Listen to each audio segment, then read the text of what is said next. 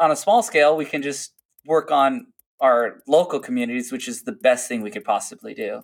Doing beach cleanups and preserving our own fisheries and our own environment.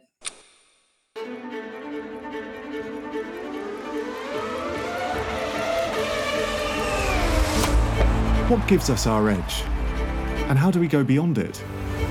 How thin is the line between taking part and tipping into victory? What inspires those moments of rare advantage that change the shape of a race? A winner's born or made? And what happens when things go wrong? Or when it all goes right? Welcome to The Edge. We'll be talking to people operating at the very edge of possibility. From athletes to actors, and from artists to entrepreneurs. I'm your host, Theo van den Broeke. Watch out. This is The Edge, a podcast by TAG Heuer.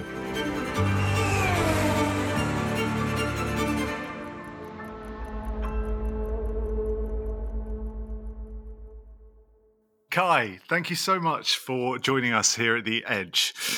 It's great to have you here. And you're in Hawaii at the moment, right? Yeah, well, thanks for having me on. It's early in the morning here in Hawaii, and I know for you guys on the other side of the planet, it's probably later at night now. I think we found kind of a a reasonable medium. Yes. Both it's not too bad. It's like the late afternoon here. It's so funny how it's like you guys are going to sleep just as we're waking up over here. It's wild. Totally. Listen, we've got a lot of questions to go through. I've got a lot of things I want to ask you, and it's exciting to have you here because obviously you are one of the leading lights, if not the leading light in surfing around the world. You're considered by many as the ultimate waterman, which is a new term to me, actually. You're an accomplished big wave surfer, kite surfer, tow-in surfer, foil surfer, windsurfer, paddleboarder. Please forgive me if I've got any of those terms wrong, as I imagine I probably have, and all under the age of 30. So there are lots of places to start this conversation, but as good a place as any to begin is with your name. Now, I understand that your name, Kai, has an affinity with the water. Can you tell us a little bit about that? Yeah, so my name Kai in Hawaiian means ocean, and I think it's an appropriate name since my life revolves around being in the ocean, and I absolutely love experiencing all that it's able to produce, from the tiniest waves in the world to the biggest waves to the strongest winds to no wind.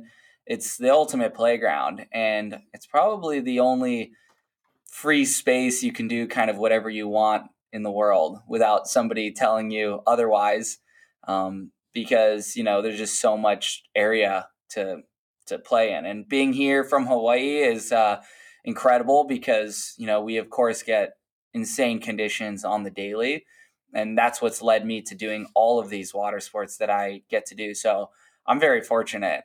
For sure. Just to stay on the name for a second. Obviously, I mean, your parents were into windsurfing, right? But I mean, they didn't know necessarily that you were going to be into water sports when you were little. So it's kind of like a fortunate connection. There's a serendipity to it, which is quite nice. And I also understand that your middle name has some kind of connection. Can you talk about that a little bit? Yeah. So, well, my parents were avid ocean lovers. They love to do all the surfing and basically do everything that I'm doing now. But when I was growing up, I don't think they put any expectations on me becoming who I am today. I'm pretty sure that they just wanted to hopefully have a son that would love to go in the water. And both myself and my younger brother do. My middle name's actually Waterman as well. And where that comes from is my great-grandmother's maiden name on my dad's side. So had she have been my great-grandfather, or had she had the name been able to continue on, my last name probably would have been Kai Waterman.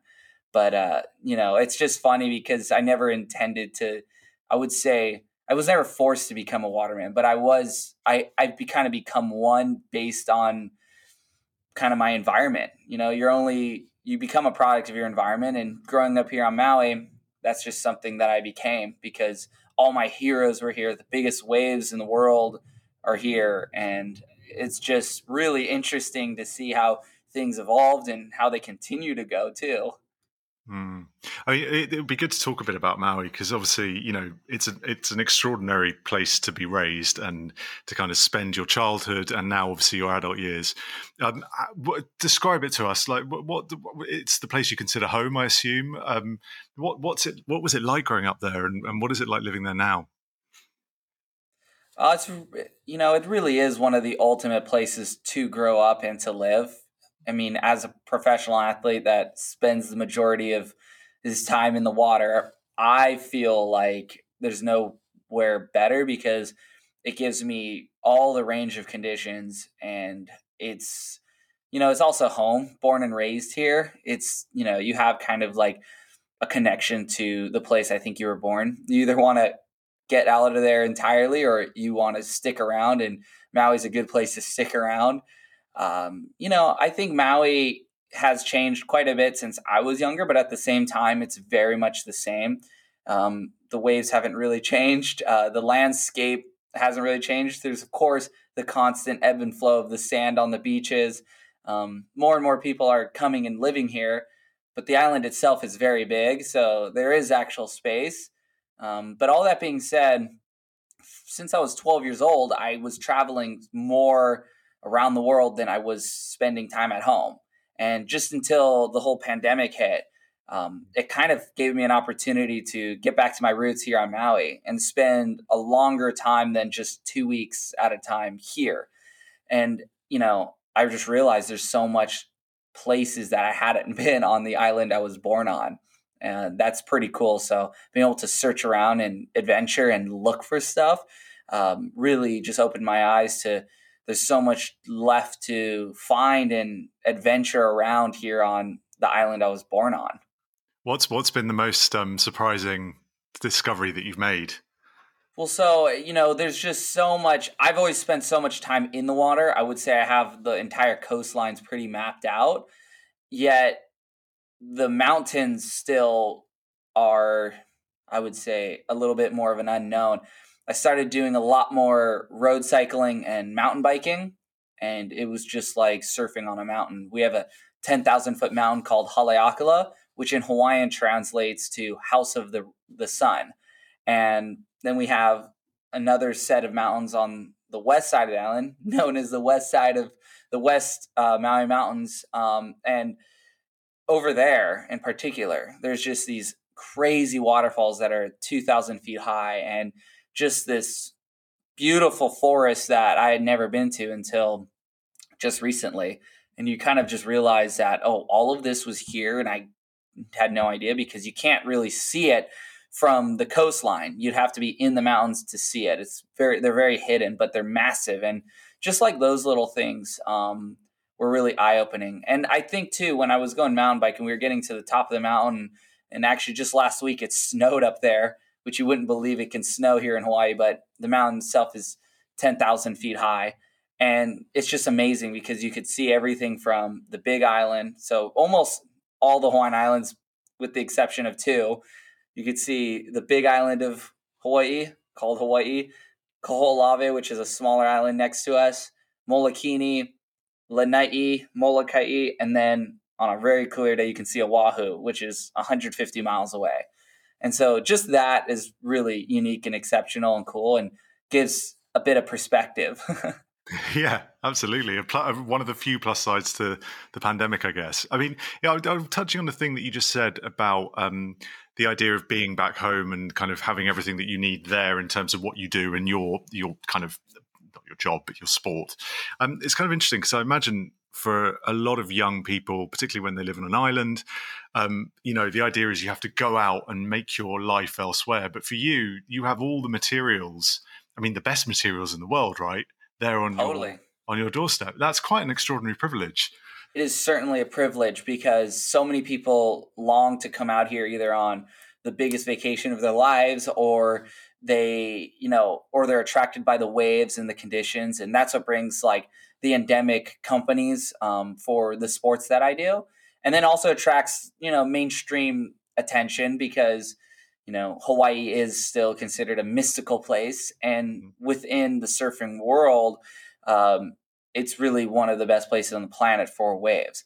And so to have one of the best big waves on the entire planet in my backyard is just a huge advantage, because I'm able to apply all the resources that I have here in my backyard to one of the best big waves.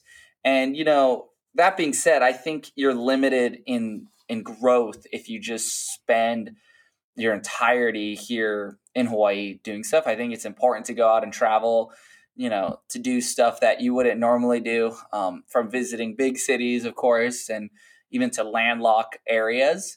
But then most importantly, chasing what's made you very popular, which is waves on other coastlines. I would say one in particular that I always try to get to is Nazaré in Portugal on the big wave scale, because it's completely different than the waves that we have in my backyard. And it serves as a new challenge and kind of a fresh perspective. And it's also fun to get away from home and go on an adventure with friends. And I think people like seeing that, because maybe it's something they wouldn't do to go ride big waves, go on a trip for that, but it might inspire them just to go on a fun adventure with their friends, hiking or skiing or whatever. I think that's kind of the fascination, is you can do an adventure on your own, with your friends, but it doesn't have to be life-threatening necessarily. It's interesting you said that there's this difference between the waves in Nazaré and I guess in Jaws in Maui, but what is the difference? For for a surfing novice, for someone who doesn't fully understand the intricacies of the waves and the process, what would the difference be between those giants? How do you navigate them? Oh, they experience surfing these different big waves. I mean, maybe on photos they look similar besides the watercolor, and but they're very, very different. They are both on the opposite sides of the earth, and it's just classic that they would be, completely different. Nazaré really does feel like you're riding a giant avalanche, and it's probably the fastest I have ever gone on a surfboard. Whereas Jaws is like a small wave if it was blown up to a bigger scale. So the perfection of Jaws is, unrivaled probably for its size. But each one is very different. I would say I take more of a snowboarding approach out at Nazaré, whereas at Jaws, I will take more of a surfing approach. And it's so fun to be able to completely change the way I ride a wave, which is very unusual most of the time. But to get all the way over to Nazaré in time for a swell can be very stressful, considering it's a at least 24-hour trip. And it's always relieving when you can survive the waves out there and then take a minute to just take a deep breath and enjoy the Portuguese coastline. I mean, you must have to have a little bit of notice to be able to get out there. And then when the swell comes, kind of how long do you tend to have with it before, it can dissipate again? Well, the most fascinating thing about being a big wave surfer is you just never know when something's going to happen. I mean, for example, you could plan a family vacation, a snowboarding trip. Anything that you plan as a big wave surfer is guaranteed to be canceled, because there will be a swell that'll pop up the exact time or just before or just after. And, it's like going to battle in a way. You have to make sure all of your stuff is ready. And that goes beyond just your mental and physical preparation, but you need jet skis, boats, airline tickets. You need support crew. You need to have, ambulances on call at times, and you have to just be so well prepared, and that's all you can really think about in those moments. So I would say my responses on email and text go down dramatically when it's big wave season, just because I'm just trying to survive most of the time, and I'll of course have fun. But yeah, no, it can be crazy. You basically, a lot of times you don't know for sure if the waves are going to be good until 3 days before. So I'll leave Hawaii late as possible just to ensure that it's going to be best possible over there. because you can imagine traveling halfway across the world and you show up on the coastline and it's bad. I mean, we've had trips, my friends and I have had trips where we've been halfway to Europe and then all of a sudden just turned around and come back because the winds come on or the swell just dies. And it's like, again, we're just trying to predict. And I think surfers in itself are meet their own meteorologists. For sure, we look at like all the websites and, all the algorithms, but you have to make a decision on your own. And you have to be reading all the signs and collecting data in your head. Okay, is this going to be worth it? And, most of the time I would say it's worth it. And there's the rare few times where you get skunked, but that's okay. Okay, so skunked. Tell me that means that you're kind of like, is it like the English word gazumped? Yeah, well, I would say getting skunked is basically like, skunks are typically very stinky if they right. with their flatulence or whatever it may be called in that scientific term. But, for the most part, being skunked means you show up someplace and it's just awful and you just don't get anything. There's like no reward to your travels.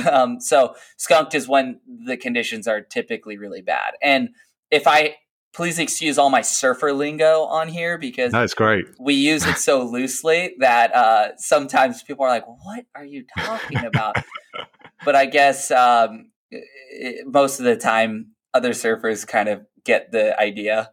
But sure. Yeah, just hit me up if you want me to explain anymore. I mean, aside from anything else, that must be a very expensive enterprise, particularly if suddenly it's like, okay, now we can't do it. I mean, that's mad, right? Is that prohibitive for people trying to get into the sport? Oh, well, you know what? I think it's a rude awakening for a lot of people who try to get into big wave surfing. And, the reason why is because big wave surfing is extremely expensive. I mean, if you want to do it properly, I'm spending thousands and thousands of dollars for just a day. I would say anywhere from $5,000 to $10,000 per day. If the waves are like, if it's the swell of all swells, and, I spend the most here on Maui because I have the biggest infrastructure for it. It's like my own miniature Formula One operation, obviously a lot less expensive than that. But, I have a boat, I have 3 safety jet skis. You have all the boards you have to take into consideration. You have helicopter on call. You basically there's just a laundry list of people that I'm paying to allow me to not have to think about the consequences as much and just focus on the performance. And it's something that, you can get away with it much more cheap, but I don't think anybody can get away with surfing big waves for probably less than $1,000. When you add up the boards and when you add up having a safety, when you add up having the jet ski, if you want to do it right and you want to be the best ever, it costs money and it's just what it takes. And I'm happy to reinvest all of my earnings back into what I love to do, because regardless if I was sponsored or not, this is what I would want to be doing just because it's so thrilling and exciting. But, a lot of times, it's not cheap. And, boards costs probably anywhere from like $1,000 to $1,500, depending on what it is made for. And that goes on the rocks once and it's just into a billion pieces. And then you got to go pick it up afterwards. No. So you're not littering the sea. I was going to say, I mean, when I've listened to interviews with you before, the word fun comes up a lot with you. And I get the impression that this, it's a serious thing you're doing and, it's a dangerous thing that you're doing, but having fun is important, right? And how central is that to what you're doing, like the enjoyment of the thing?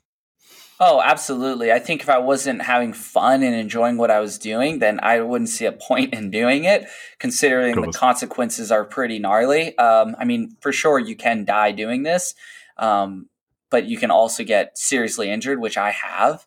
And, you're spending a lot of money just to go surfing. And the reason why it costs so much is just because you want to do it right and you want to come home and you want to just make fun the focus of the entire experience.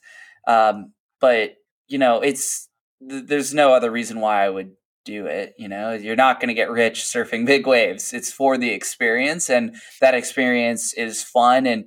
Um, and I've seen things that I think many, many people will never see in their entire lives. And to me, that's pretty cool. It's amazing. In terms of, we touched on a few of the places that you love to surf, but, for whatever reason, and you've surfed some extraordinary places. I mean, you've gone everywhere from obviously Hawaii, but to Morocco, to the Pacific coast of the US.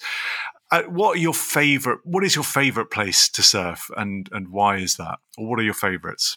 I think it's really funny how I've been traveling since I was 12 years old around the world. And I've been so lucky to do that. And my experiences traveling on an emotional level to now, it's just been complete change just with growing older. And, now I'm 28 years old, and all of a sudden it's like, wow, I've been traveling the world for most of my life, which is incredible.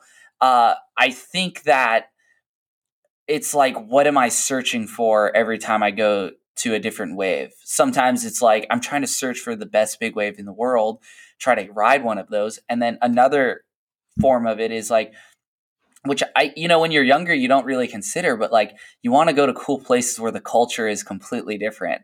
And I feel like most of the time growing up, I was just so intertwined with the conditions. And now where I want the places I do want to go, there's like more behind just the waves, and it's kind of like the entire experience. And that, I think, only comes with age. And when you're still I think you're digging deeper into yourself. So like, two places I really want to go back to that due to the pandemic I can't, is I want to really visit New Zealand. I just watched the Lord of the Rings trilogy again. I'm like, I want to go explore that area. I know there's insane waves, along with just hopefully finding a hobbit somewhere, but no. And then also, going to Japan, for example, that culture is just so different than here in Hawaii. Even though we have a huge Asian community and a lot of Japanese people, it's a very different culture, and the waves can get insane over there. But they're also an island nation, and I'm just fascinated with that. Like, I'd love to ride a giant typhoon and ride 50-foot waves and then go eat sushi all night. The sushi is a lot less expensive over there than it is here. To get Japanese sushi here in America or here in Hawaii costs a lot more. It's not even about the money, but it's just would be fun to go. I'd love to go in a restaurant, not know how to speak a lick of Japanese, but maybe come out with like 5 words. But no, I've spent a lot of time going to places in Europe, going to, the Canary Islands and Cabo Verde and, Morocco and stuff like that. And they're just absolutely insane zones. And that alone has always been an adventure. So, I mean, travel now has become a lot more, I would say, about like the places I'm going versus just the waves that I'm chasing. Amazing. I mean, with that kind of shift in mind, obviously you are a water sports polymath. Like, I mean, you literally can do anything and everything. Are there any sports, specifically water sports, that you haven't tried yet that you want to do? Maybe something that's a little bit slower, perhaps, or is that not where your head's at? I think my head's always about going as fast as possible. Speed. I mean, I've always wanted to go in a fighter jet, because I remember I was surfing out at Nazare and the waves were just giant. And I was thinking, man, this is pretty gnarly. Like, this is probably on the edge of like what people would think is insane. Like, the waves are 80, 90 feet and you see the 50,000 people on the cliff and you're like, oh my goodness. And then all of a sudden the Portuguese Air Force come flying over the lineup and break the sound barrier and just like go 1,000, like whatever, whatever it is, Mach 2, Mach 3. And I'm like, okay, all of a sudden that's grounded me. And I realized that's probably the coolest thing in the world you could do as a human, is fly one of those fighter jets and go the speed of sound. And then it actually was nice because it took the pressure off of surfing big waves. Now it's just like having fun, because it was like, oh, this isn't really even that cool. So, I mean, I think I've already missed the boat for flying those kind of things. But just to go for a ride in one would be neat. And then it's funny, I take a lot of inspiration though beyond surfing board sports for sure. Like snowboarding, I'm heavily influenced by for my big wave riding. But even sports like Formula One and MotoGP, I drive my car to the beach, but I'm not racing cars, nor am I riding motorcycles, at insane speeds around corners. But those two sports, for example, are very inspiring. And then, motocross is also inspiring to, my windsurfing and stuff, because it's like, wow, that's the tricks they're doing I can apply to my windsurfing. But, it's just I try to take inspiration from all sorts of sports. I mean, I think everybody that I know, as long as they're fast. Yeah, as long as they're fast. I mean, ideally, in a perfect world, I would like to be as fast with just my body as like Bruce Lee. You see, he can like play ping pong with nunchucks. That's pretty radical. I would love to do that, but I think that takes like a lifetime of training, which I think I'd rather put my lifetime of training towards surfing or riding waves, at least. Sure. You just talked about Nazare. I mean, there's that amazing video of you that kind of went viral, right? Where you were swept up and swept away by this insane wave. It's an enormous wave. The first question, I guess, is how do you get back in the water after something like that? And secondly, was it your scariest moment? And if not, what was? I mean, it definitely, that wipeout out at Nazare was not my scariest by any means. It was, I always call it just mildly inconvenient when you get pounded by these big waves. I mean, I train for these moments, and knock on wood, I've never once felt like I was going to die in the ocean or drown or anything. I always felt like, gosh, I just got to go through this kind of experience and I'll end up out the end. And it's just kind of going through kind of the chaos of it all.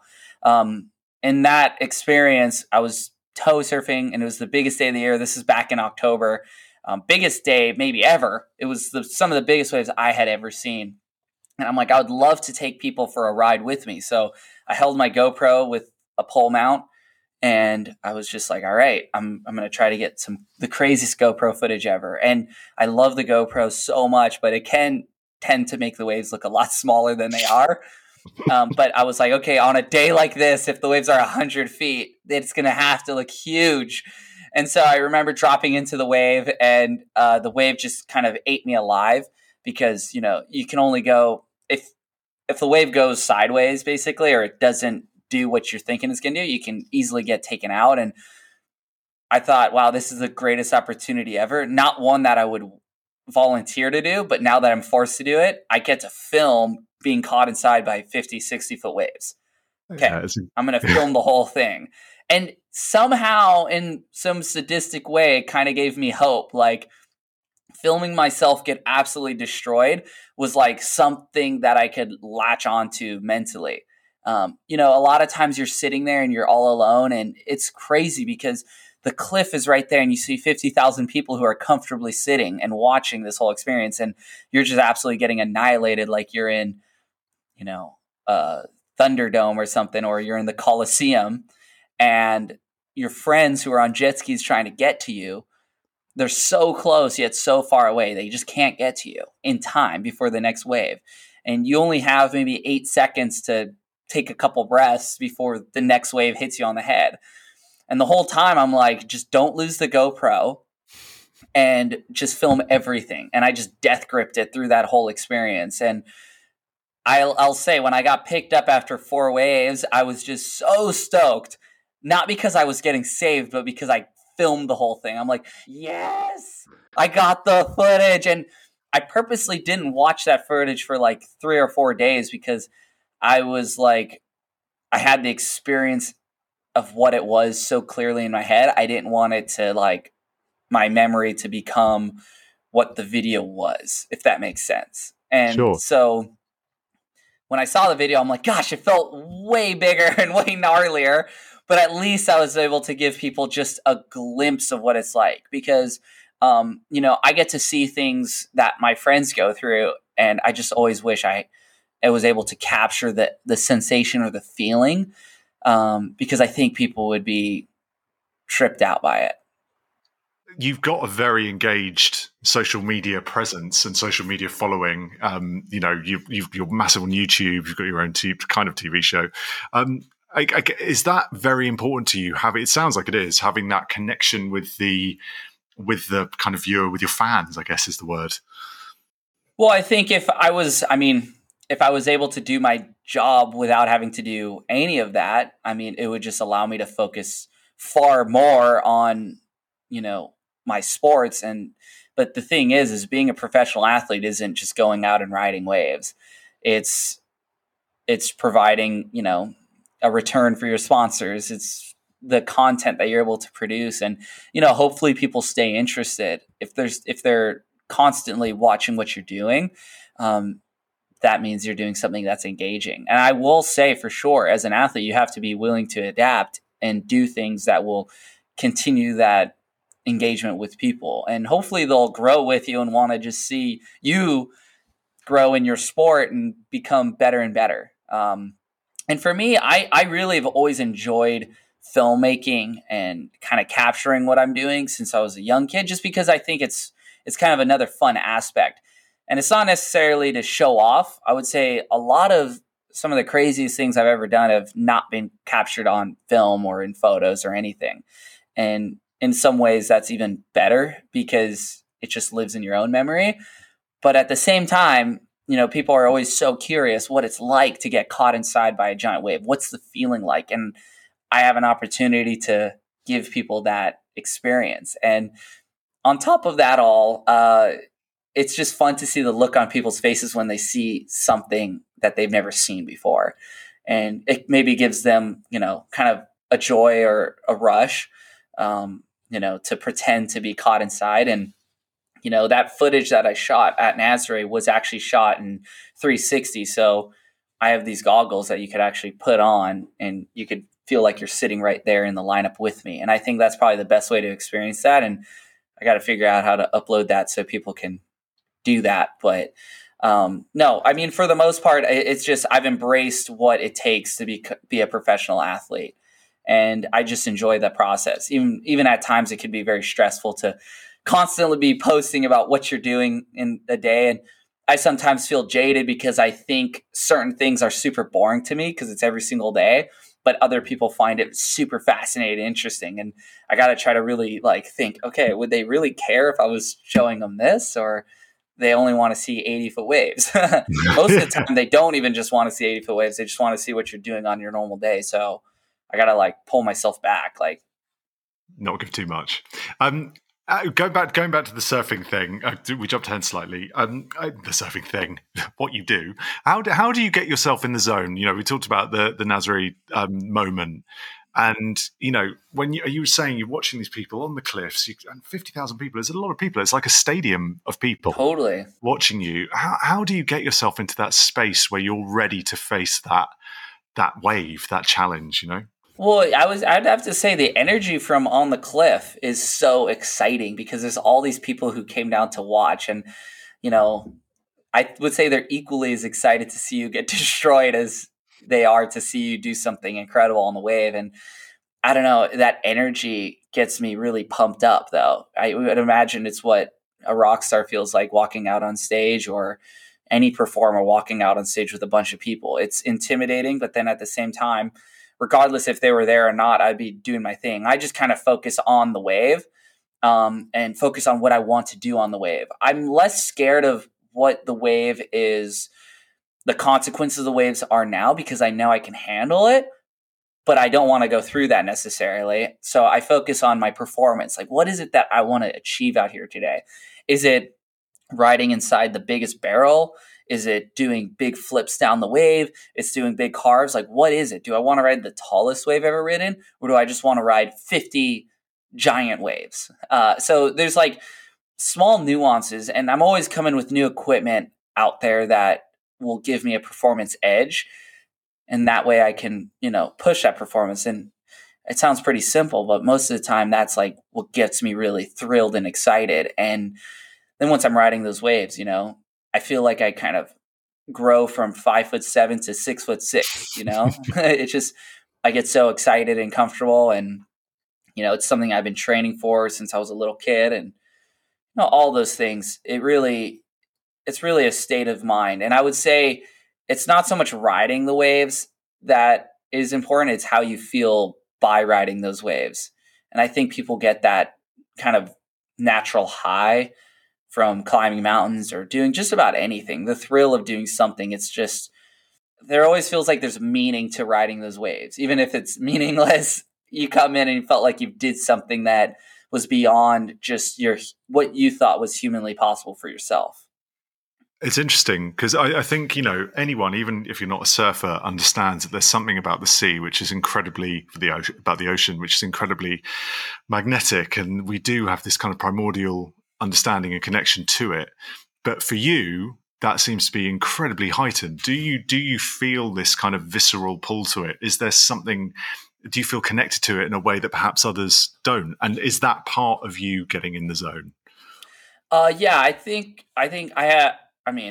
couldn't imagine my life without the ocean. I think I would be probably pretty miserable because there's probably an unexplainable force that draws me back to it. And I would say there's a certain level of comfort.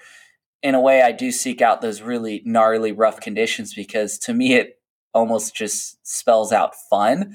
Like, oh, this looks fun. I could do this. And I have such a comfort level, but it really, when I'm pushed to the edge and I'm fearful or I'm scared in the ocean, that's when I think I get my best performance out of myself. And I actually surprise myself at how well I can ride, the water or do the sports that I want to do. It's because I'm pushed to that edge and you're almost forced into the zone. So by riding these giant waves, kind of feel like you're forced into the zone. It's not like, it's self-inflicted because you're doing it, but you have to, it's survival at that point. And I think if you're able to find yourself in a survival mode, you're able to access powers that you didn't know you had. Away from sport, obviously, you've done a lot of work, particularly in recent years, about related to the health of the ocean. I mean, you're spending a lot of time in it, so obviously you can see why it would be close to your heart. Was there a specific moment that made you kind of feel like you had to do something?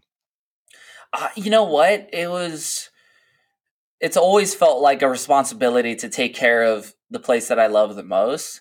And just on the smaller scale, it's picking up 5 pieces of trash you see on the beach.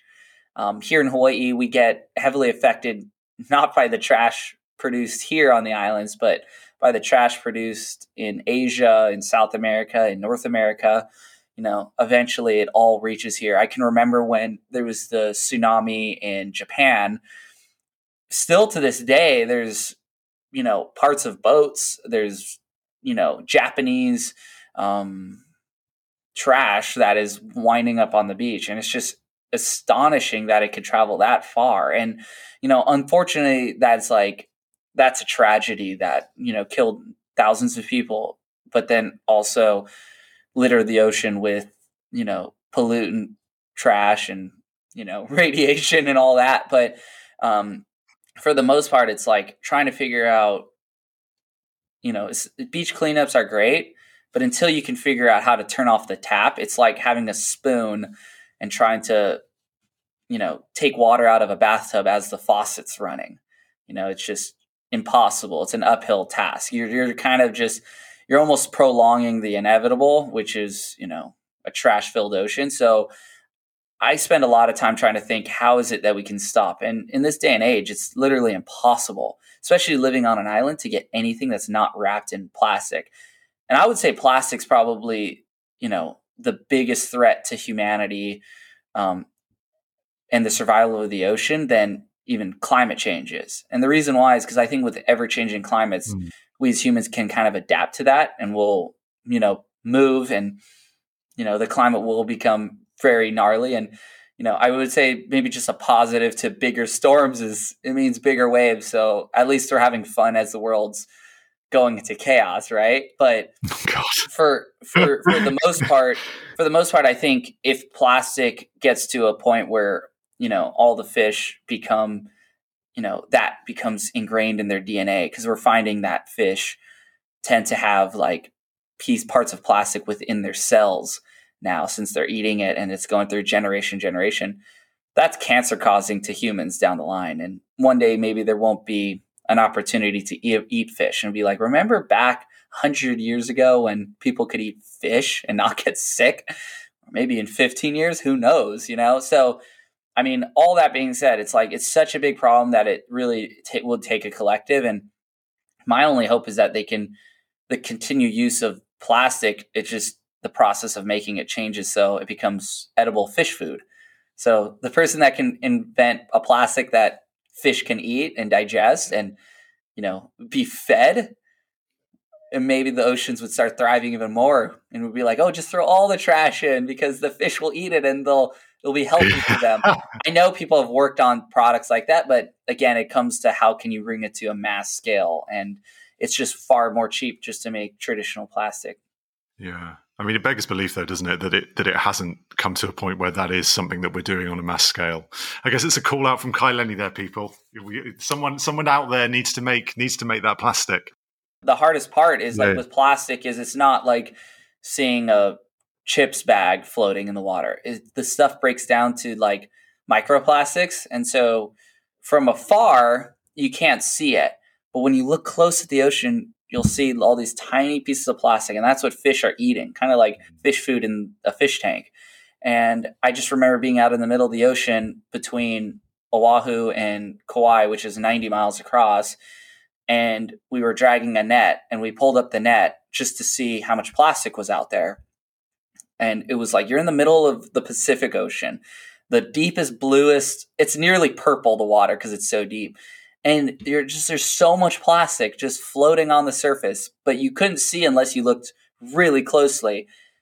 And you just realize, oh my goodness, like this is out of control. And it's one person couldn't make a difference. It would have to be a collective of the billions of people. And, within the society we live in, everything's out of sight, out of mind. So until it becomes detrimental to a billion people's lives, it probably won't change, unfortunately. But on a small scale, we can just work on our local communities, which is the best thing we could possibly do, doing beach cleanups and preserving our own fisheries and our own environment. Hawaii is definitely heavily based around the ocean. So if we can do our best to protect what we got here and everyone did the same in their neck of the woods, that's how you would clean up the entire ocean. I think it's too big of a problem for one person to undertake the entire world, without people in communities just getting their hands into the garden in a way. Absolutely. Kai, you started in your career, what is now your career. I don't know if you knew it was going to be your career when you were young, but you started very, very young.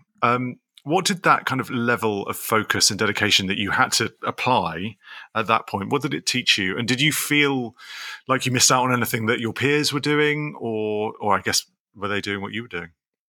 Well, I think growing up here, pretty much any kid that starts doing water sports wants to become a professional at it. Especially, I was growing up in an era where kite surfing and windsurfing kite surfing was exploding, but windsurfing was at its peak, and big wave surfing was just becoming more and more explored at these big waves like Jaws. And, I would say action sports as a whole was becoming mainstream popular like it had never been before.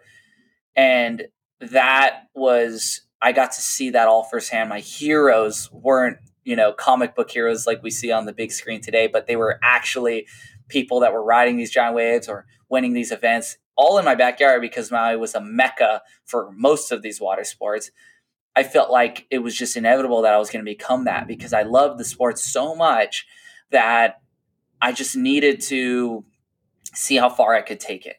And a lot of my friends felt the same way. And still to this day, I would say I have friends that have, made a successful career out of being a professional water athlete. And, now it's a lot more difficult to manage, considering the space is, it's not as popular as it once was. I mean, maybe it's popular with a scroll, but it's not popular in terms of, like the industry was back in the day.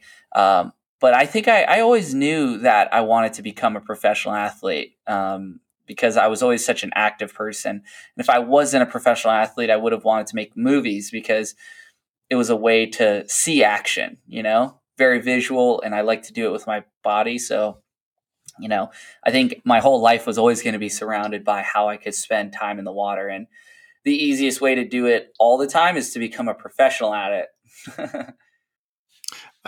With that in mind, what advice? Because a lot of people listening to this podcast are going to be kind of landlocked people who don't have access to the ocean like you did, but may have a kind of active interest in water sports like surfing. What advice would you give to those people? A, about kind of getting into it. B, getting over their fears. What would you say to them? If you want to get into surfing and get into the water, I would say it's just go for it. And don't have high expectations, because surfing is something that takes a long time to get really good at. I mean, all water sports, it's not like the typical day, it's not the typical get an adrenaline fix really quick, just with a swipe of a finger on social media, that dopamine rush. It's like you have to really earn the experience, and surfing can be really difficult. So I would say break it down into, the funnest parts of surfing is actually learning surfing. And you only figure that out once you are good at surfing. You're like, oh, if only I could relearn how to surf, because it's the most monumental feeling, learning how to surf. And when the sport of foil surfing emerged, it gave veteran surfers the opportunity to relearn how to surf.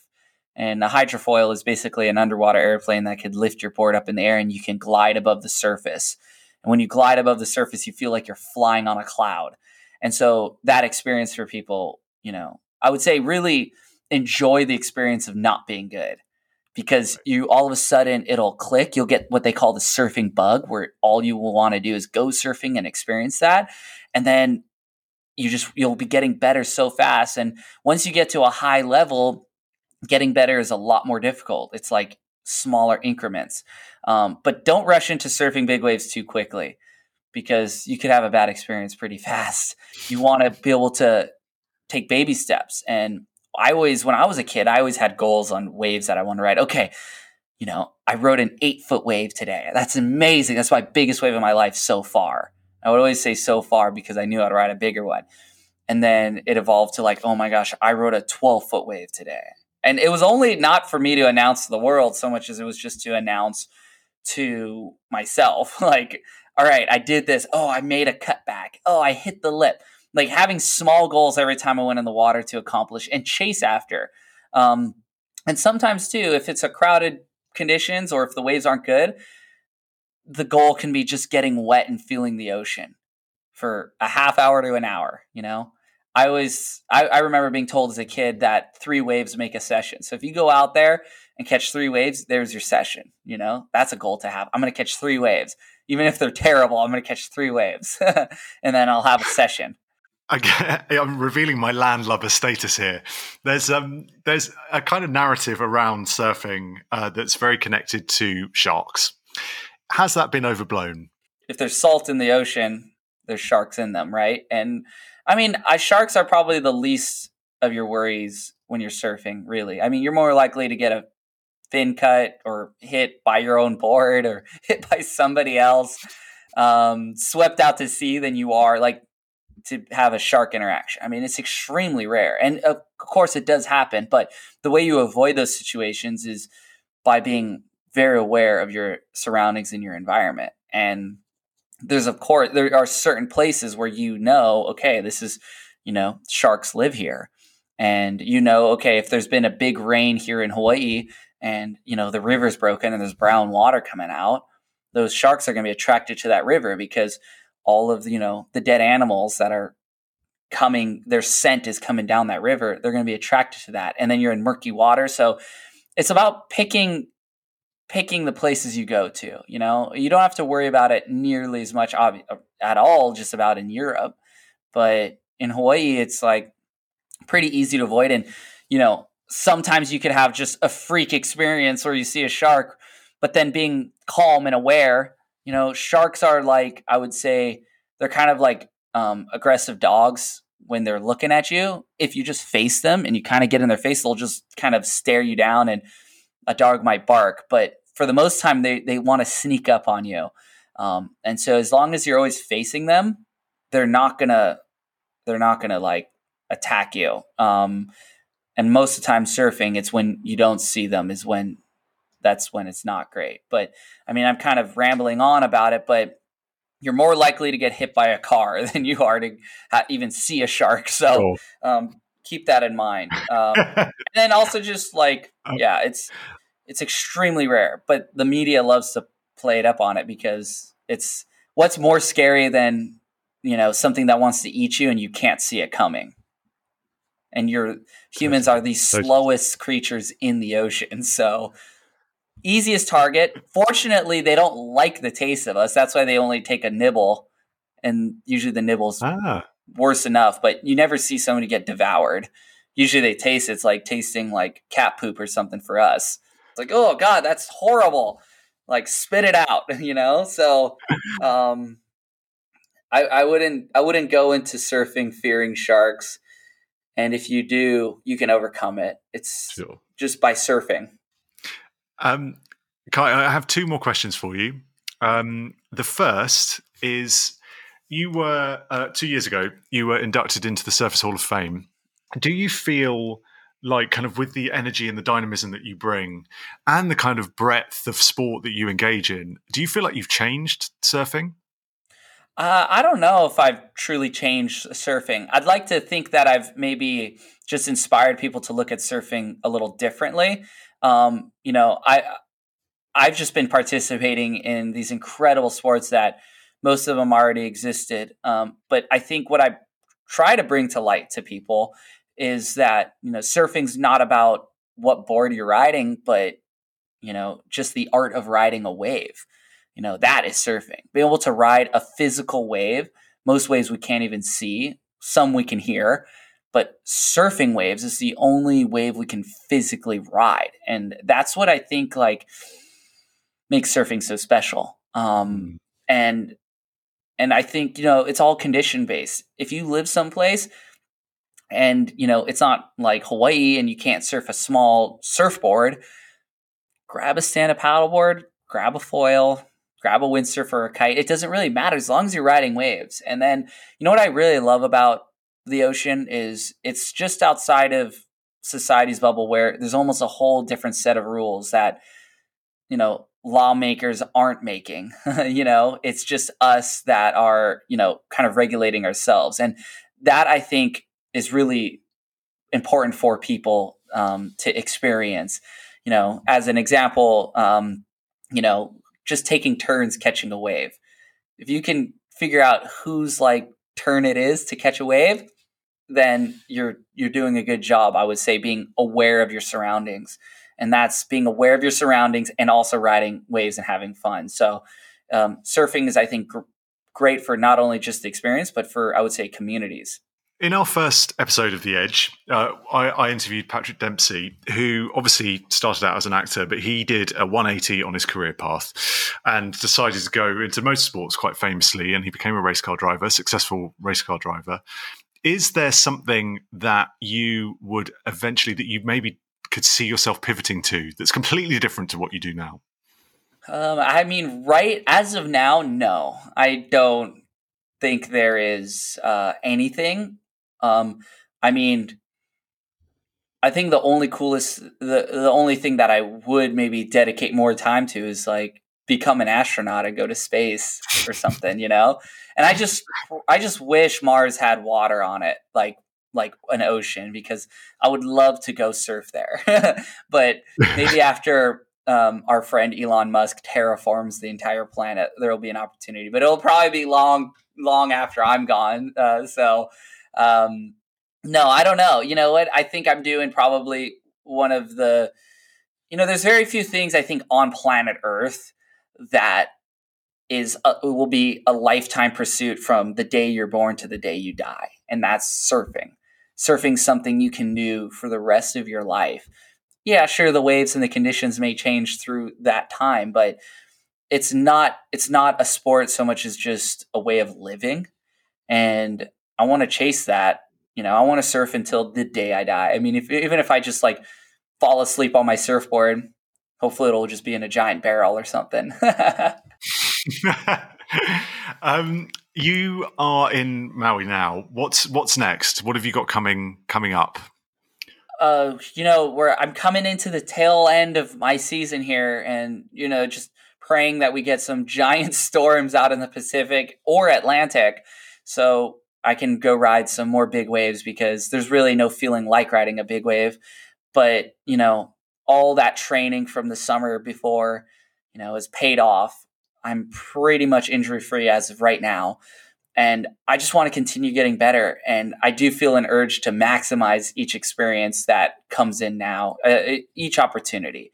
And, on today's note, though, as soon as I'm finished here, I'm going to jump on my road bike, go do some altitude training to open the lungs up, get the legs flushed. And then I'm going to test some new surfboards down at the beach with one of my other pro surfing buddies. And then if the wind comes up, I hopefully will utilize the wind and maybe go windsurf, kite surf, or wing foil. But it's all condition based. So that is just kind of a rough outline. And then, just continue to work with the people around me to make better and better equipment that'll realize my full potential. Kai Lenny, you are officially the superhero of surfing. It's been such a joy speaking to you. Thank you for taking the time to join us at the Edge. And I hope to see you in the flesh soon. Take care. Thank you so much. For sure. I can't wait. We'll get you out there.